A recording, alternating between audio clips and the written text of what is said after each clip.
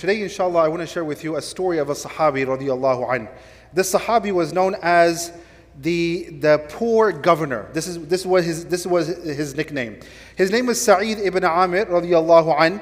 And Sa'id ibn Amir says that the reason I converted to Islam was because there was a traumatizing kind of story and a situation that I witnessed in my life.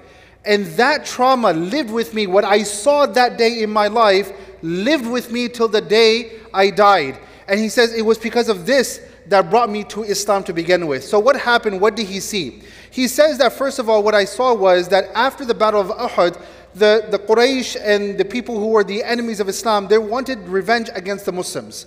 So what happened was that a group of people came to the Prophet ﷺ. There was an incident known as the treachery of Ar-Raj'i. So in this, there are people who came to the Prophet ﷺ. They said that people have converted to Islam. Please send us some of your Qurra, some of your Hufaz, so that they can teach our community members. What they did not know, what the Prophet ﷺ did not know, was that they had a sinister plan behind all this. When the Sahaba were sent, these people, they were surrounded and they were killed. One of these people who were killed his name was Khubayb bin Adi. So Khubayb bin Adi was about to be executed. And the person who's watching all this once again is Sa'id ibn Amir. Sa'id ibn Amir at that time was not a Muslim. But he was there, he was watching his execution. And then before he died, he said to the people that if you permit me, let me pray 2 rak'ah salat. So he prayed 2 rak'ah salat, and then he told them that if you thought that I was fearing death, and because of that, if this was what you were thinking about, I would have prolonged it. But I'm not fearing my death. That's why I prayed my salat, and do whatever you want. Before he passed away, they even asked him that, would you want Rasulullah ﷺ to be in your position? And he says, absolutely not. I cannot even imagine. I will do whatever I can, but I will not even want a thorn to prick Rasulullah ﷺ. And I will do whatever I can to protect Rasulullah ﷺ. The fact that he would say something like this even made them more aggravated and more angry, and they began to chant, kill him now. Before he passed away, Khubayb, he made a dua against these people. Now, in that group, once again, amongst these spectators, was Sa'id ibn Amir. Sa'id ibn Amir says that this is the very first time that I was seeing that someone who was not just being killed, but someone whose body was being mutilated.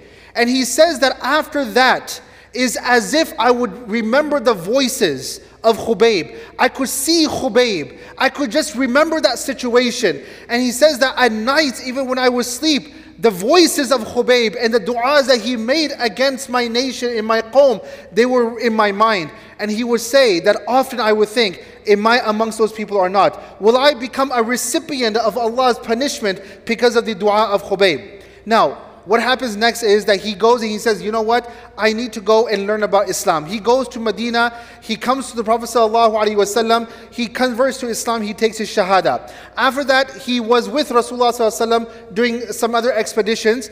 And after the death of the Prophet ﷺ, he supported Abu Bakr radiallahu anh, and he supported Umar ibn Khattab radiallahu anh. When Umar ibn Khattab radiallahu anh became the Khalifa, he became Amirul Mu'mineen. Sa'id ibn Amr came to him and he began to give him many advices. You know, the key advices, be conscious of Allah subhanahu wa ta'ala. You're in a position of authority. Do not misuse your authority. The basic advices that we give to anyone in a position of leadership. So at that time, Umar ibn Khattab, he soaked all of it in. He took all of it in. Then later on, he realized that I need a governor. I need someone who's going to look after the political affairs of Hims. Hims is a place in Syria. So he came to Sa'id ibn Amr and he said that, Sa'id, there's an opening here and I want you to go there and be my governor. Be my appointed governor there in Hims. And he says, you know what? I'm sorry, I'm not available.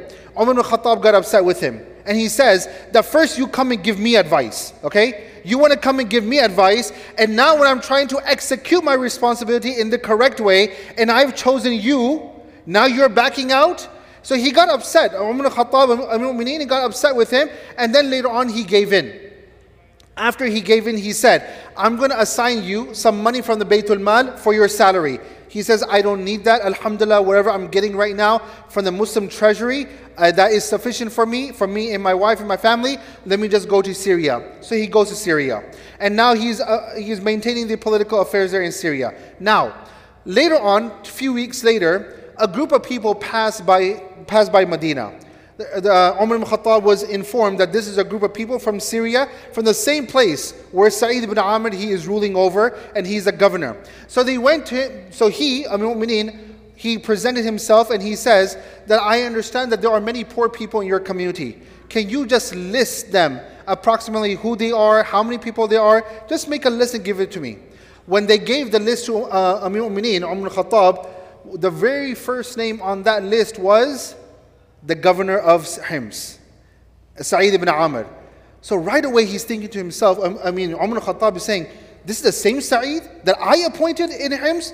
And they said, yeah. And then he said that, how do you know that he's poor? He's living in a poor condition.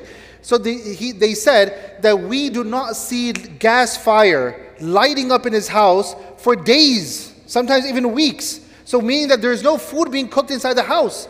So then he said that, okay, you know what, let me do something, let me help him out. So he sends 1,000 dinars. Now look what happens after this. He sends the 1,000 dinars. The 1,000 dinars come to Sa'id ibn Amr. Sa'id ibn Amr opens up the bag and he sees 1,000 dinars, and the first thing that he says is, Inna lillahi wa inna ilayhi raji'un. So the wife said, what happened? Did Amir al-Mu'mineen die? He goes, no, worse. He goes, was there a calamity that has befallen the Muslims? He goes, no, worse. He goes, what's worse than that? And look what his response is. He says, the dunya has come into our home. This is a governor maintaining the political affairs of the people. And the money, just a little money comes, and he says, the dunya has come into our home, and perhaps Allah is rewarding us in this dunya for our hardships. What he did right away is, he made small sacks, small bags. He divided all the 1,000 dinars, and right away he went and he delivered all of that to the poor people in the community. He kept not a single dinar for himself. Now, some weeks later, Ibn Khattab radiallahu anh, he decides to come by. And he comes by and he says, so he's meeting the people of the city. He goes, how are you finding your new governor? How's things going on? They said that we have several complaints, okay? We have many complaints about this, okay? So when people come and they say, oh, we have many complaints about the Imam, don't worry. If Umar ibn Khattab radiallahu anh can be complained, don't worry. Alhamdulillah, I feel a little better. I don't feel that bad. But they came and they said, we have 4 complaints about this man. So he said, okay. So look at what Umar ibn Khattab did. He never went and got upset at Sa'id. This is a claim, okay? They're the plaintiff. He's a defendant, right?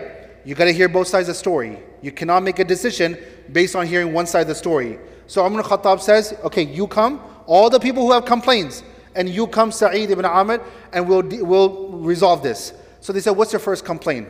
They said that he does not come out till the afternoon time. He's a leader. He's supposed to be coming and serving us from morning. He has to be here, but he comes only in the afternoon time. So Umar ibn Khattab, he looked at Sa'id and says, do you have an explanation? And is this true? He says, yes, it is true. I do not want to express, but he says the reality is that because I don't have a lot of money, we have not kept a servant inside the house.